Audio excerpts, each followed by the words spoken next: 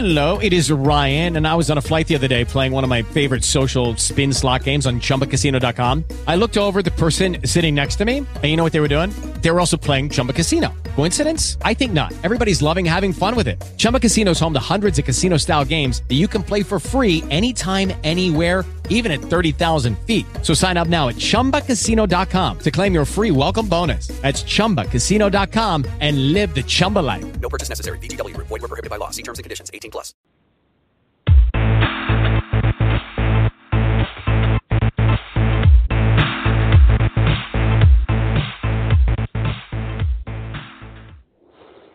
Good evening and welcome everybody to another episode of The Axiom Principle. I am your host, Dr. G. Apologize for being a little bit late. I had some technical difficulties. Their plug-in for the web didn't work at all, and then when I tried Skype, it decided to be oh so special and not connect either. So I had no audio. I couldn't hear anything. I couldn't even see the console to get in. So it was a little bit of a pain. Took me about 5 minutes to actually dial in. It's just annoying. Okay, so let's get on topic, shall we? The subject for today is what I dubbed the Marxist Problem. Why it's a problem and where it came from. I'm not going to offer any solutions as of yet because it's a major complex problem that has a lot of I guess you could say nuance, but not really. It's got a lot of complications that would require a significant effort to turn around. But let's get into it. So first off, what is Marxism? In the Encyclopedia Britannica is where I sourced this definition from to give it a little bit more complex definition. And that is it's the body of doctrine developed by Karl Marx, and he's we'll get into him in a little bit, and I'll give you a little bit of a bio about that guy. And it was also developed by Friedrich Engels in the 19th century. So 1845, I believe, is when the Communist Manifesto was written, somewhere around there. It consists of three related ideas: a philosophical, an anthropological, and a theory of history. The theory of history is very special. I recommend reading Socialism, Scientific, and Utopian if you can, and have some fun with that. It's actually on Kindle. It's free. It's open public download, I guess you could say. Same with the Communist Manifesto. You can get that guy for free on Kindle as well. Both of them, the Communist Manifesto is an easier read than the Socialism one. The Socialism is overly complicated to read, and I don't mean that they use big words and make it hard to read. I mean that, to give you an example, one sentence had about 10 commas in it. That was poorly written. It was horrible. It was almost as if the person that wrote it didn't have any idea what the hell he was talking about. But that's neither here nor there. So anyways, Marxism has also been understood and practiced in various socialist movements, particularly before 1914. And then there's Soviet Marxism, which was worked out by Lenin and modified by Joseph Stalin. And I want you to pay attention to some of the names that are going to be dropped here in a second, because it's something that should tell you a hell of a lot about Marxism and why it's usually just a really bad idea to even think it's a cool idea. So, under the Russian Revolution of 1917 is when communism was set up, and then offshoots of Marxism interpreted by anti-Stalinists was Trotsky and his followers Mao Zedong, and he created a variant of Marxism and Leninism, and Marxism is developed in various different ways around the world. Today, it's applied consisting of a draw a black and white view of what is modern society, specifically the class struggle as it's seen as a fight, a revolution, and a constant war between the bourgeoisie and the proletariat. Bourgeoisie and the proletariat are basically those who have versus those who have not. That class struggle is essentially the working class versus the capitalists, or the ones that are in charge, the feudal lords, if you will. The development of class capitalism, the class struggle took an acute form, basically two classes as it's spelled out. The owners of production, those are basically the bosses, the guys that develop the factories, the ones that are in charge of companies, the CEOs, and the workers of the proletariat. So, the interesting bit that I thought was just painful to read, and this is out of the Communist Manifesto. The bourgeoisie and the victory of the proletariat are equally inevitable, meaning that communism is an inevitable circumstance of capitalism. Capitalism comes first, then a form of socialism or communism, and then full-blown communism is the utopian result of what will happen because capitalism is inevitably going to fail. Ironically, it seems to be quite the opposite is the thing that usually occurs. So Marxist philosophy inevitably leads to the fall of capitalism, just like I said, and the supplanting of communism is what they lead us to. But both of those essentially means that Marxist philosophy leads to these inevitabilities.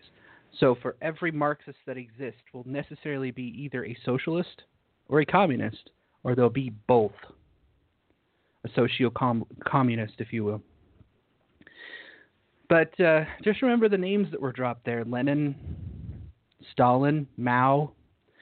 You get a lot of crap from theists, Christians in particular, saying, oh, look at all these atheists that caused all these deaths. Stalin, 25 million. Mao, like 18 to 20 million. And then socialism, you had the infamous devil himself, Hitler. Hitler actually did not like the Marxist school, as a side note, and kicked them out of the country. And we'll get to that and how it developed into something that's equally as abhorrent later. But first, let me cover a little bit of what they mean by communism or socialism, because I think it's the crux of all Marxism, and it's important to note out what those are. Normally, I would assume that most people kind of know what communism and socialism are, but for the sake of those that may not or don't dig into it as much, I'll simplify it as well as I can. This is from the Encyclopedia Britannica again. Communism is a political and economic doctrine that aims to replace private property and profit-based economy with public ownership, communal control of at least major means of production, natural resources, and the natural resources of society.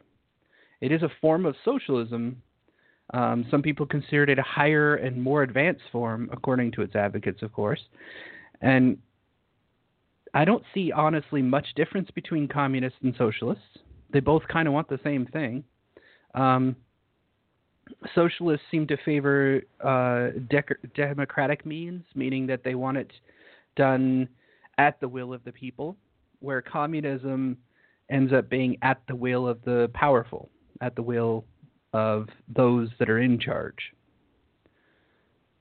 And both of them adhere to socialism of Karl Marx, or the communism is Karl Marx.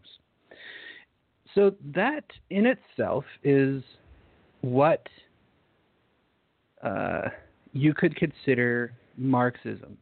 Essentially, it's the look into and the collection thereof the means of production and a mode between a black and white view of basically all culture, or not culture, all of society,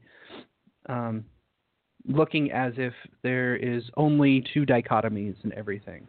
There's the haves and the have-nots. There is the wage workers, and then there's the owners.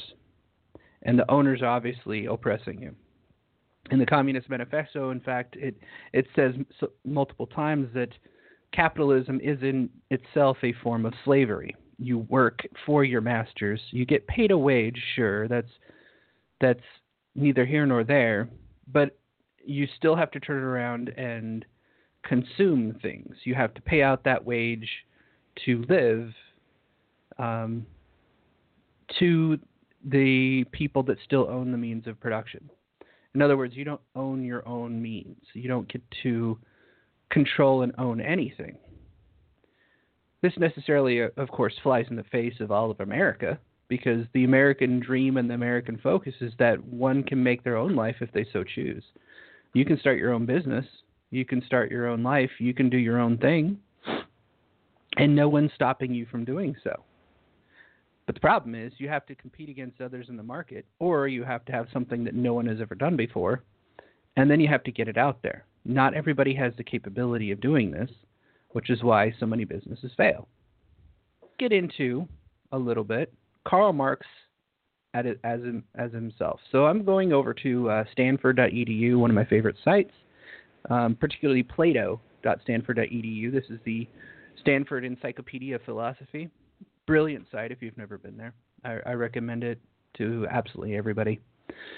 And they have a section. It's called /entries/Marx, and it's for Karl Marx. So I'm just going to read here just a little bit of it. Karl Marx, born 1818, died 1883, best known not as a philosopher, but as a revolutionary whose works inspired the foundation of many communist regimes in the 20th century. I listed a few: Mao, Stalin, Leninism. Yeah, he founded a few, all right. It's hard to think of many who have lived as much influence in creation of the modern world. It's true that he has had much influence in the modern world. All of the influence that he has led to blood. So I'm not sure that's a positive influence. It's right up there with Hitler, but not as insidious. It was his philosophy that led to the deaths of millions. Not sure we should be praising him.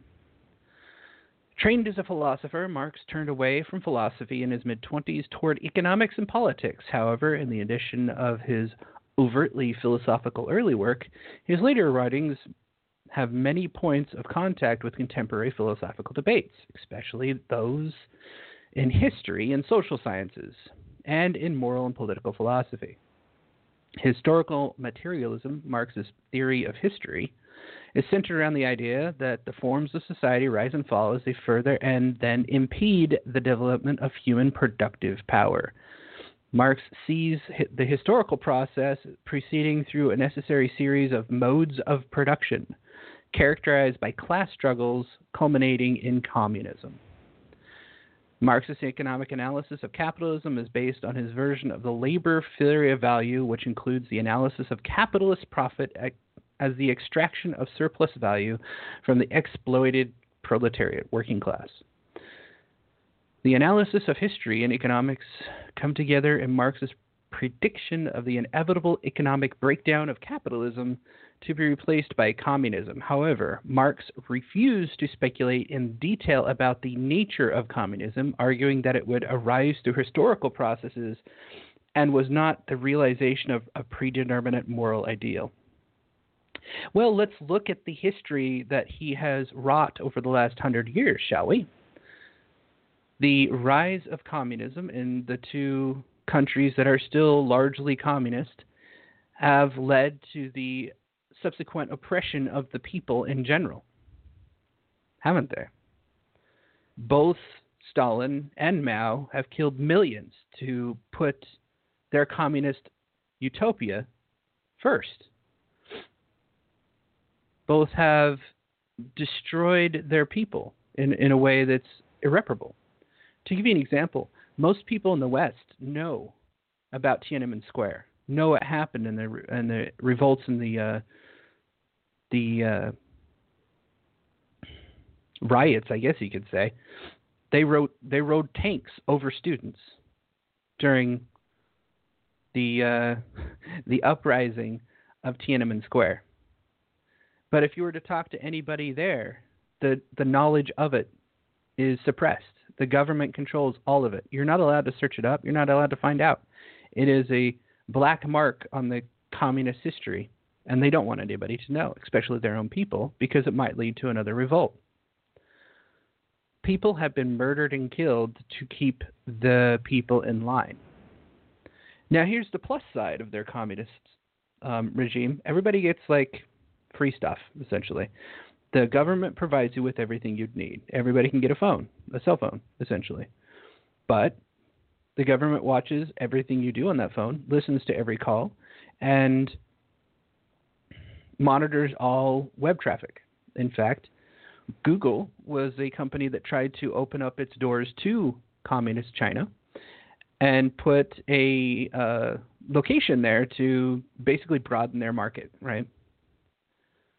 The communists there said, we don't want these things searched, we don't want those things searched, we don't want any routed traffic of these topics. We want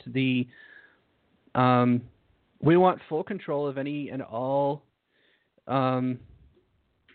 data that comes into or out of the people of China, and they wanted full control, basically, of Google's use in China. That lasted 4 months. Google went in, set up their facility, built everything there, was ready to go open live. The government stepped in, says, we want full control of all this shit. And Google says, okay, peace, I'm out. We're not doing this. Because at the time, before the recent predicament and stupidity that now exists within Google happened, they actually had some ethics. And they pulled quickly out of communist China because it didn't align with the Google's core values of open and free knowledge. But at any rate, Karl Marx is the founding principle, or founding father, if you will, of Marxism. What's interesting is if you look through his original writings, and this is a little bit off topic, and I'm going to do a YouTube video about this later, but it's going to be interesting nonetheless. He has a section where he wrote in his early writings on the Jewish question. I'm going to look into that and do a little video about it, because the Jewish question always comes up when you're talking to crazy social justice warriors, communists, they're alt-right, just anybody who plays identity politics. And the Jewish question comes up. I think it's an idiotic question, anti-Semitic question. And to bring it up as if they have a cabal conspiracy against everyone is absolutely retarded. What they do have is cultural, and the reason why it does better than everybody else's culture is because it's ancient, it's old, it's rehearsed, it's refined, and it works. Most people don't want to recognize that fact. So that'll be a different subject further down the road. Okay, so let's move on. I want to discuss a little bit about communism here a little bit. Oh, no, I didn't. I already hit communism. But I do want to touch on the next part of this whole conundrum, which is socialism. Socialism is the economic doctrine that calls for public rather than private ownership and control of property and natural resources. That's a simplistic view of it. So essentially what this means is your house is not your own. You have no private property. It is public property. You just happen to live there. This also means that anybody else that decides they like your house can also walk in and just say, I live here too. Because they can. This goes for anything else. Like, you own nothing. It's owned by the people. What eventually happens is the government is the people. Because the conviction of, as it says in Encyclopedia Britannica, the conviction puts socialism in direct opposition to capitalism. Because capitalism is based on private, even including the means of production. What you can and cannot do is a free choice. What you want to do with your life is absolutely your decision. There was a quote that I read. Let me see if I copied it over. No, it doesn't look like I copied it over. Dang it. Perhaps it's in the links I still have open. Doesn't look like it.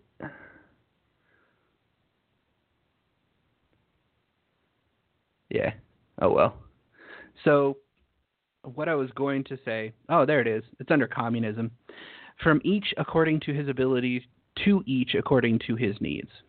What this means is if you have the ability to design rocket fuel, you know how to do it. You're really good at it. Who's going to need it? Everybody? It's a social project.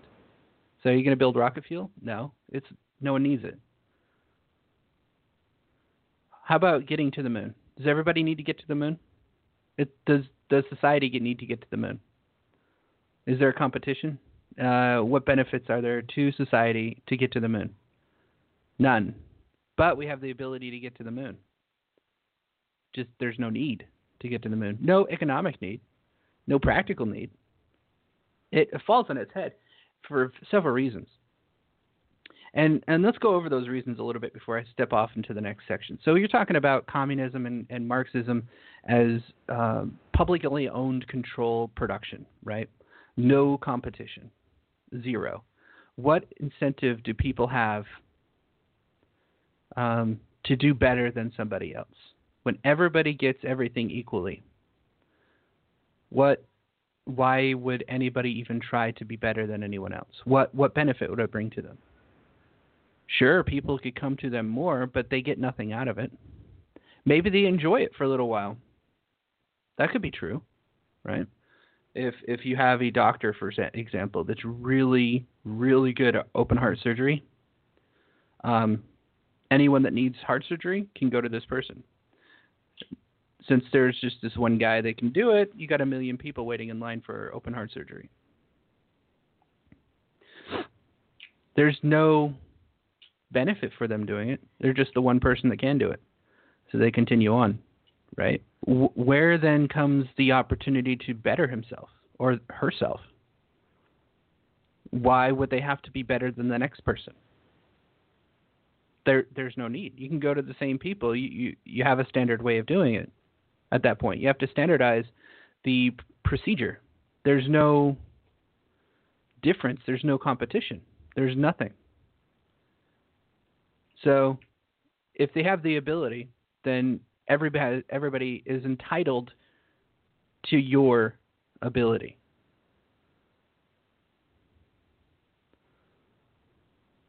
This is awfully perverse to me. And that's the start of the Marxist problem. And this is where it comes into and being a problem in comparison to capitalism, where private ownership is paramount. It's first. I want to consider the psychological aspects of being social versus being capital in reference to the ideology. So let's look at a couple of base emotions. One of them being pride. This is the first one that comes up to my mind. Pride. If someone takes pride in their work, would they want to give it away for free? Or would they want it to be of high value, that only certain people can get it?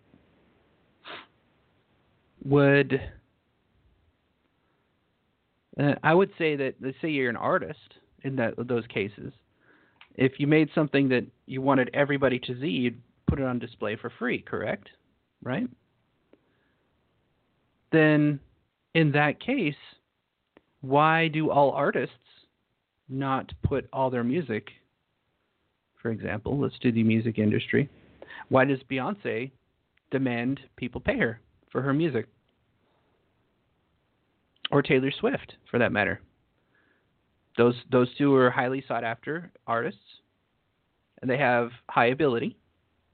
Should they not give their music out for free? What incentive do they have to continue to sing at that point? They do it for free. They do it because everybody likes it, right? Where is pride in that example? There's no longer pride in that work. It's now given away to everybody as if you were a charitable individual with just the goodest intentions at heart. Meanwhile, somebody moves into your house and you have no security. But everybody knows you. Everybody's entitled to your voice.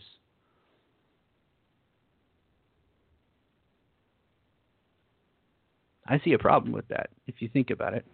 That would put you at the mercy to be the slave of the body of people.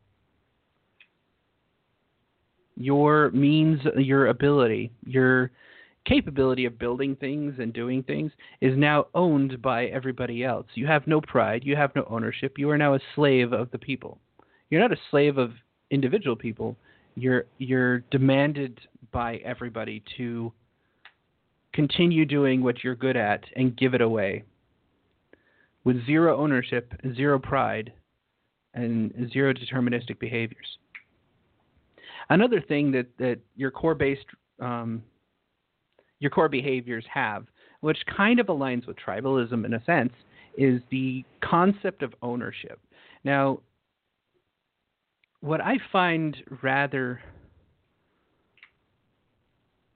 interesting and yet slightly irritating is people do develop emotional attachment to things.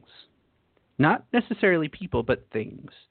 People take pride in their cars, in their house, in their trophies, in their computer equipment. Maybe they like their computer, right? They built it themselves. They spec'd it out exactly how they wanted it. It's a beautiful thing. And you can go down that to like wood cabinetry. I mean, anything that's produced by the hands of a person. The person that built it takes pride in creation and ownership.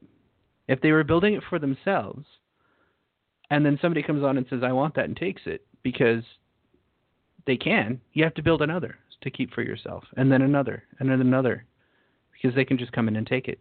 It's everybody's. It's not just yours. The conflation between that is then your sense of pride is destroyed because what you make is no longer your own. So why make it? What purpose would it be for you to make something for yourself that everybody is going to take from you? And you value that thing. Think of anything that you've ever built in your life that you did a really good job on, that you're proud that you created, that you took the time to build up, put together, and just make it something amazing, right? And the government would have to step in because the government would have to be the ones that enforce this Marxism upon other people. And they just take it, right? This is now belonging to the people, not to you. You don't get to own this. This is the people's. That could be psychologically and emotionally devastating and damaging to people. They would have no incentive to do anything else for themselves because everything would be belonging to the people. Now, for those that think that there's an altruistic nature to doing it this way, that people just do things for other people out of the kindness of their heart, they're sorely mistaken and fail to understand evolution in the survival sense of our own psychology. Because in psychology, in evolutionary psychology in particular, if you read, say, The Selfish Gene, or you look into evolutionary psychology and survival as a social means, because we're a social species, it's largely in our own self-interest to be kind toward others and to be helpful toward others or toward our community or toward our tribe, however you want to put it, because we tend to survive as a selfish thing better when we help others in a group. So being helpful to the group is not so bad, but when you start getting to the size of society that we have, helping each other is not exactly an easy or feasible thing. Now you're asking to help complete strangers that you don't know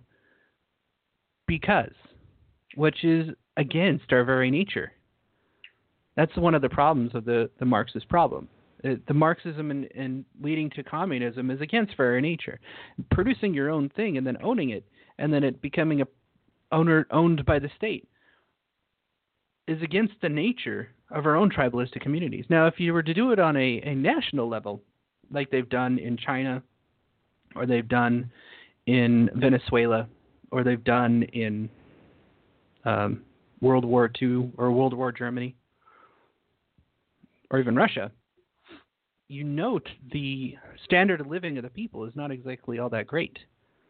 It's, as would be put, a struggle, and a bad one, because you're basically making a society that goes against its own nature. No competition, no drive to be better. You just move along and produce for the state because you have to. It creates a giant bubble and an issue for much of anything that has to do with human behavior, mainly because it goes against our very nature to be such a thing. But let's shift gears a little bit. I want to get to something that is associated with Marxism that's really quite entertaining, and that's called cultural Marxism. And I believe I'm going to start with a piece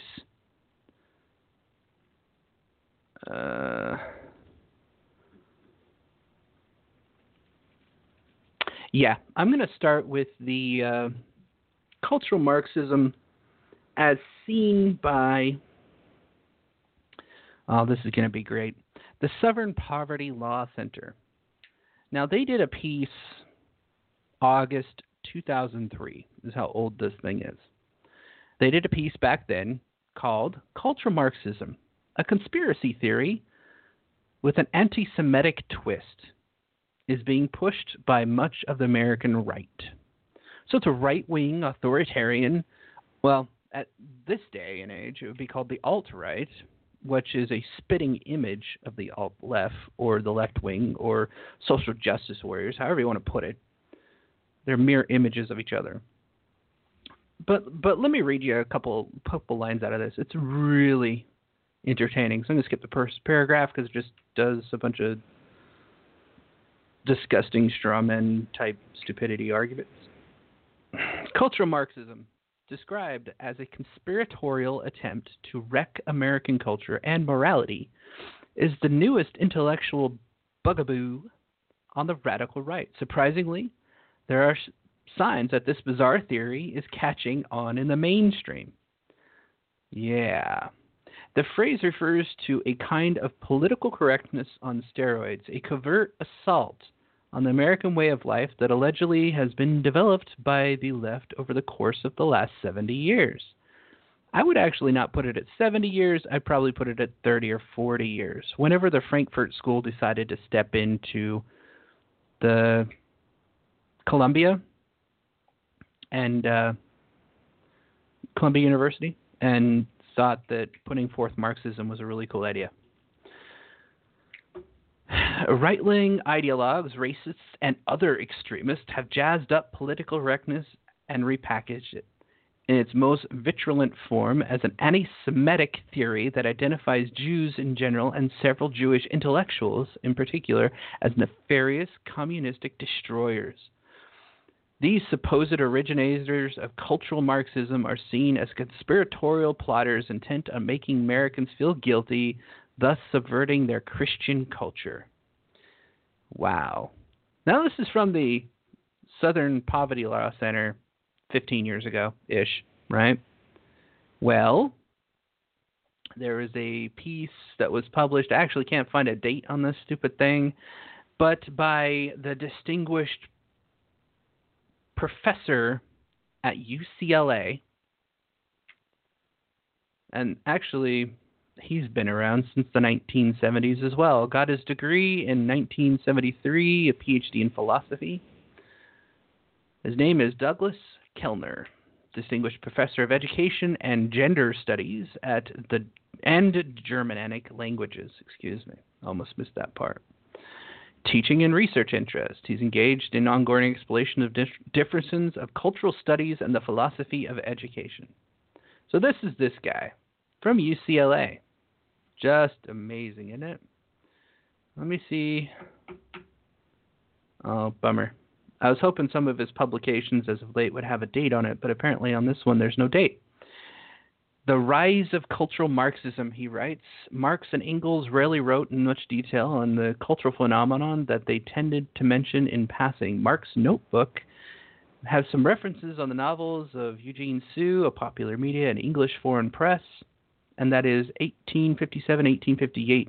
Outline of Political Economy refers to Homer's work expressed on the infancy of human species as if cultural text were importantly related to social and historical development. This is the historical, cultural Marxism and anthropological sense, which is oh so special. In general, for a Marxian approach, cultural forms always emerge in specific historical situations, serving particular socioeconomic interest and carried out important social functions. This guy is a Marxist, by the way. Let's make no qualms about calling him, this guy, a Marxist. But I'm going to skip down to a section he wrote. I got about 3 paragraphs. I'm going to read them to you here. And it should explain what cultural Marxism is as in seen the modern day. But of course, it's a conspiracy theory by the alt-right, according to the Southern Poverty Law Center, as trustworthy as they are. In many versions, post-1980s cultural studies, however, there have been turned out to what might be called postmodern problematic. What might be called a postmodern problematic, which emphasizes pleasure, consumption, and individual construction of identities in terms of what McGuigan calls cultural populism. And I want you to make note, construction of identities, as if your identity didn't exist and you had to build it from nothing. Media culture, from this perspective, produces materials for identities, pleasures, and empowerment, and thus audiences constitute by the popular through their consumption of cultural products. During this phase, roughly mid-term blah blah blah, culture studies in Britain and North America turned from the socialist and revolutionary politics of the previous stages to postmodern forms of identity politics and less critical perspectives on media and consumer culture. Emphasis was placed more and more on audience, consumption, and reception, and displaced engaged production and distribution of texts and how texts were produced in the media industries. Consequently, the turn to a postmodern cultural studies is a response to a new era of global capitalism. What is described as the new revisionism severs cultural studies from political economy and critical social theory. During the postmodern 12th stage of cultural studies, there is a widespread tendency to decenter or even completely ignore economics, history, and politics in favor of emphasis on local pleasures, consumption, and construction of hybrid identities from the material of the popular. This culture populism replicates in turn postmodern theory away from Marxism and is alleged Reconstructionism masters narratives of liberation, domination, and historical teleology. Teleology, yeah. So, what he is meaning by this is to say that cultural Marxism is a development through postmodernism of identity politics and cultural studies. So anybody that studies culture, the postmodern version of that culture, and how people please themselves and construct their identities. That is the core essence of cultural Marxism. Now, if I point out before, well, I will point out what I said before, and that is to say that cultural Marxism contains the class struggle, the power struggle, the have versus the have-nots. It's very black and white thinking. It's very non-dynamic. It's us versus them. there's two problems to this. First, it preys on our tribalistic tendencies. It's to say that the determinate factors that what once made up a tribe back, 6,000 years ago, I guess, maybe a little bit further before we fully developed into civil societies, or more civil societies, I guess you could say, when we were indeed tribes that were segregated or separated by environment, because it was almost impossible to travel across country, basically. It'd take months. No one ever did it. You'd go and settle, and that would be it. Oh, sounds like somebody's alarm's going off. I apologize for that. There's not much I can do about it. I think somebody's calling. Oh, well.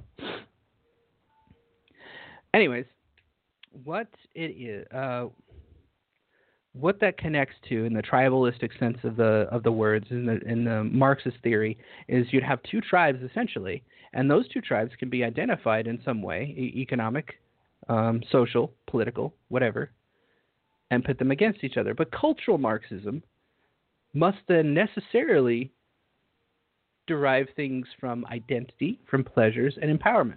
Well, the core of one's identity could be different from person to person. What makes up my identity is not the same as somebody else's identity, which is why gender studies is such a special little place where gender can be fluid, can be dynamic, and it is a socialized expression of oneself and their gender or their roles. However, when you apply a Marxist lens to this, you must therefore necessarily take on a black and white dichotomy. There cannot be multiple genders.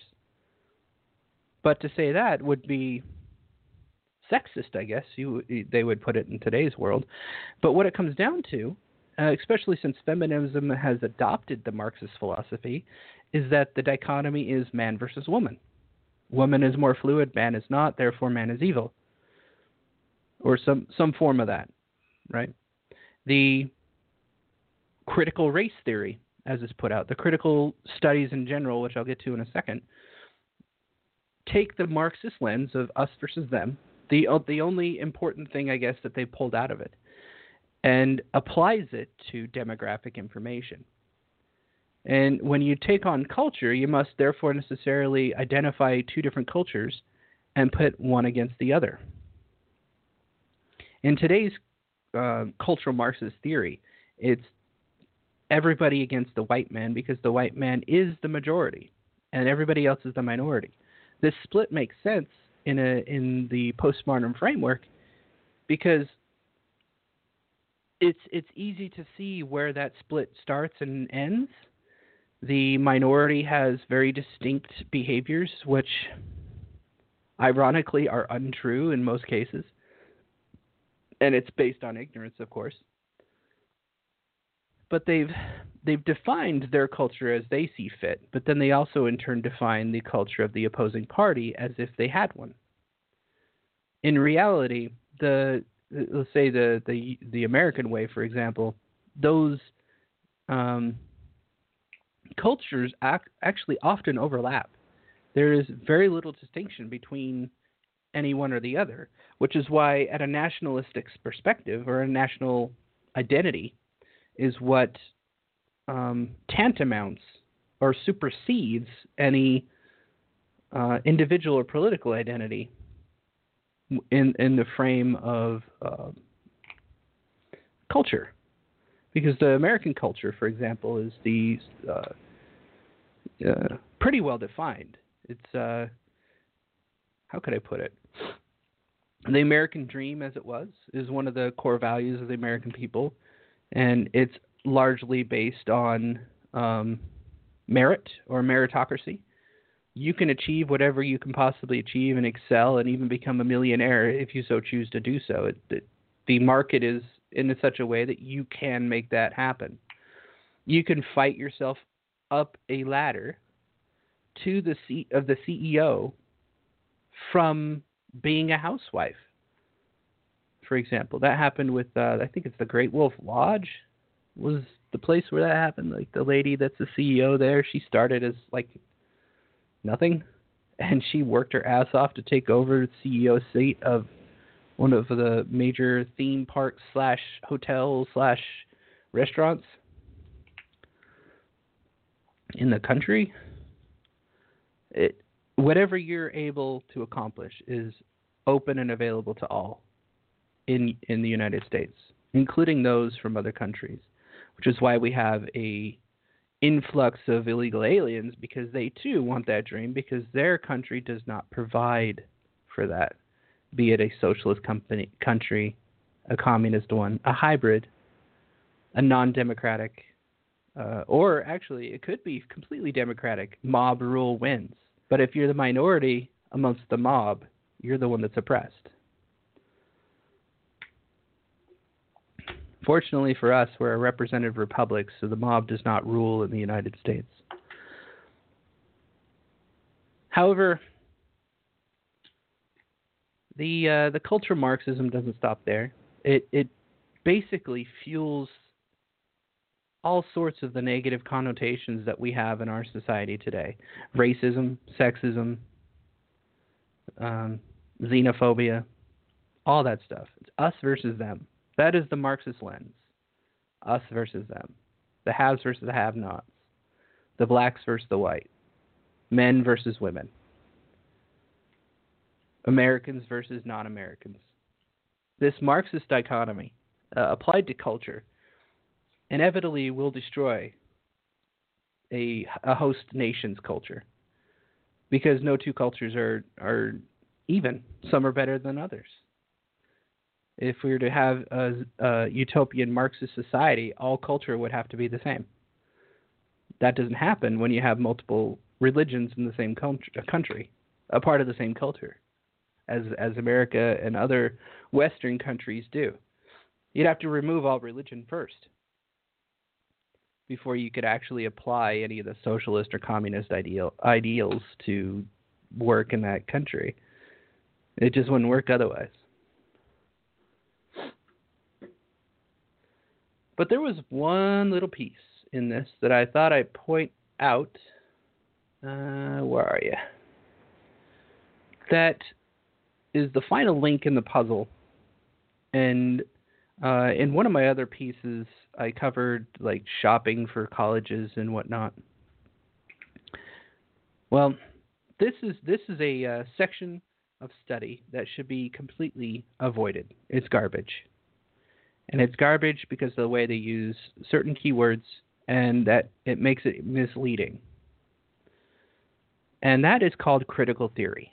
Critical theory has this is going back to Plato, Stanford, EDU. I'm using their definition of what critical theory is. It was written in 2005. So critical theory has a narrow and broad meaning in philosophy and in the history of social sciences. Critical theory, in the narrow sense, designates several generations of German philosophers and social theorists in Western European Marxist traditions known as the Frankfurt School. According to these theorists, a critical theory may be distinguished from a traditional theory according to a specific practice or purpose. A theory is critical to the extent that it seeks the emancipation from slavery, acts as a liberating influence, and works to create a world which satisfies the needs and powers of human beings. Because such theories aim to explain and transform all the circumstances that enslave human beings, many critical theories in the broader sense have been developed. They have emerged in connection with many social movements and that identify the varied dimensions of domination of human beings in the modern societies. In both the broad and the narrow senses, however, critical theory provides the descriptive and normative basis of social inquiry aimed at decreasing domination and increasing freedom in all their forms. Here is the crux of the problem of applying Marxism as a philosophical, social construct, whatever you frickin' want to call it. What if there's no subjugation? What if there's no slavery? The problem with this is, in the Marxist lens, the Marxist theory, capitalism is slavery. If you can't make it in this world, you must therefore, oh man, I can't even speak because it's got me so flustered. If you can't make it in this world, in the Western society, it's not because your capabilities aren't to the par of what you need to make it in this world. Perhaps you don't know what your talent is, or you haven't discovered what your passion is, or maybe you're just not good at anything. I mean, that's completely possible too, right? There are people that are just not good at stuff. Like I don't do medicine, and that's the reason why I'm not a medical doctor. It's because no, I don't want to touch needles. I don't want to use scalpels. It's repugnant to me. I get somewhat physically ill, and I'm a person that has to inject myself with medication every 2 weeks, which kind of sucks. But think about this. If the dichotomy of the Marxist theory is have versus have-nots, or one tribe against the other, and it brings into the academic sources of critical theory, which basically attempts to describe how things are and then force or impose change upon them, what then is there to say that when you bring up, let's put critical race theory, which is a Marxist lens of race, what do you think would happen? In this sense, oh man, this thing irritates me so much, I don't like it. In the sense of critical race theory, applying the Marxist lens, you must therefore necessarily have a two-faced dichotomy, a black and white dichotomy. In fact, ironically, black and white is both the fallacy and the argument, because it is black against white when it comes to critical race theory. It's anybody with a darker skin versus white skin, because that's the easy dichotomy to notice. There is no nuance in between. Either you act white or you are white, because it talks to cultural norms. And of course, meritocracy is a white construct. This is why you see in critical race theory the construct of whiteness, because they have to define what is white in order to apply the Marxist lens of fighting an oppressive system that exists in their philosophical view. And of course, applying the critical theory merits to this would necessarily then put them in a position where they must fight against the power that is whiteness, because it is oppressing everyone else. I see a huge issue with this. It makes no sense. You're talking about putting two things together that don't make sense at all. It's pitting us against ourselves, essentially, is the way I see it. It's a deconstructionist view of something that's more complex than they put on, and it's a postmodern view, which is entirely against and antithetical to anything that could be considered modern, philosophical, enlightened. Ironically, those that purport the critical theory and put forth this kind of stuff are not helping society. They're not discussing power dynamics. They're not actually putting anything forward, because they malform the theory. They malform the very definition, the use of theory. Theory, from the Merriam-Webster dictionary, just to play the way I usually do, I don't argue from redefinement of words. I argue from the foundation of our language. A plausible or scientifically acceptable general principle or body of principles offered to explain phenomena.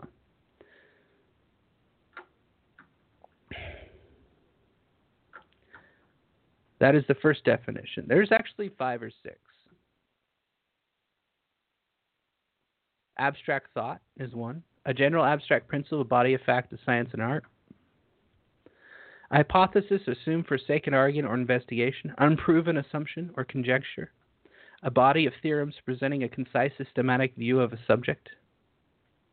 A belief, policy, or procedure proposed or followed as the basis of action. An ideal or hypothetical set of facts or principles or circumstances often used in the phrase "in theory." So it has multiple meanings and definitions, as you can see, but none of them fall in line with how cultural or critical theory is defined. Which is to say that it is a theory that is critical to the extent that it seeks emancipation from slavery and acts of liberating influence and works to create a world which satisfies the needs and powers. So how do you get from a theory, a construct that explains natural phenomenon, right? Or explains phenomenon in general, or even a procedure, this, therefore, then, it's a theory of how they want their children to learn, is how it's put here. Is it an abstract thought? Is it just a guess? Is it an analysis of set of facts in relation to one another? No, it's not. In critical theory, it's a set of presuppositions in a postmodern view based on a Marxist lens of black and white thinking or a dichotomy that may or may not exist, and then applied or pushed forth onto culture in order to manipulate it or change it. The Marxist theory, the Marxist application of social theory in general, which is being taught in college, by the way, across this country. Everybody seems to think that critical theory is a great idea. Where you'll find it is in women's studies and gender studies in particular. But you also find it in sociology, which is also equally as infuriating. But all these pieces come together and come to the head of basically it's all Marxist. Marxist being, in the simplest possible terms, taking two different groups, comparing them to each other, and saying a revolution must occur where they now must be equal. The problem with that is no two people are equal. One person's better than the other in some form or fashion in different things. And the other person may be better at other things than the other. Or some people are just not good at anything, while others people are really good at everything. Those are rare and aren't far between. But what ends up happening is it pits them against each other to say that those that do not have must take what the haves do. This whole critical race theory, Marxism's philosophy and everything is just a giant problem, and there's a lot of work that needs to be done to solve it. But knowing what that problem is most important. Thank you for joining me. I hope you enjoyed this episode. It's really a lot to deconstruct in this particular episode. There's a lot of moving components, but it really comes down to really poor social theory that was applied to economics and socioeconomics, I guess you could say. And it's rather quite atrocious. Thank you for joining me. I hope you enjoyed this episode, like I said. I've stepped up my YouTube channel. If you want to see me over there, I'll upload this one a little bit later. I always put the Blog Talk Radio first. I prefer this, even though it's an hour long. Thank you for joining me. Have a great night. Hey guys, it is Ryan. I'm not sure if you know this about me, but I'm a bit of a fun fanatic when I can. I like to work, but I like fun too. It's a thing. And now the truth is out there. I can tell you about my favorite place to have fun. Chumba Casino. They have hundreds of social casino style games to choose from with new games released each week. You can play for free anytime, anywhere. And each day brings a new chance to collect daily bonuses. So join me in the fun. Sign up now at ChumbaCasino.com. No purchase necessary. VGW Group. Void where prohibited by law. See terms and conditions. 18+.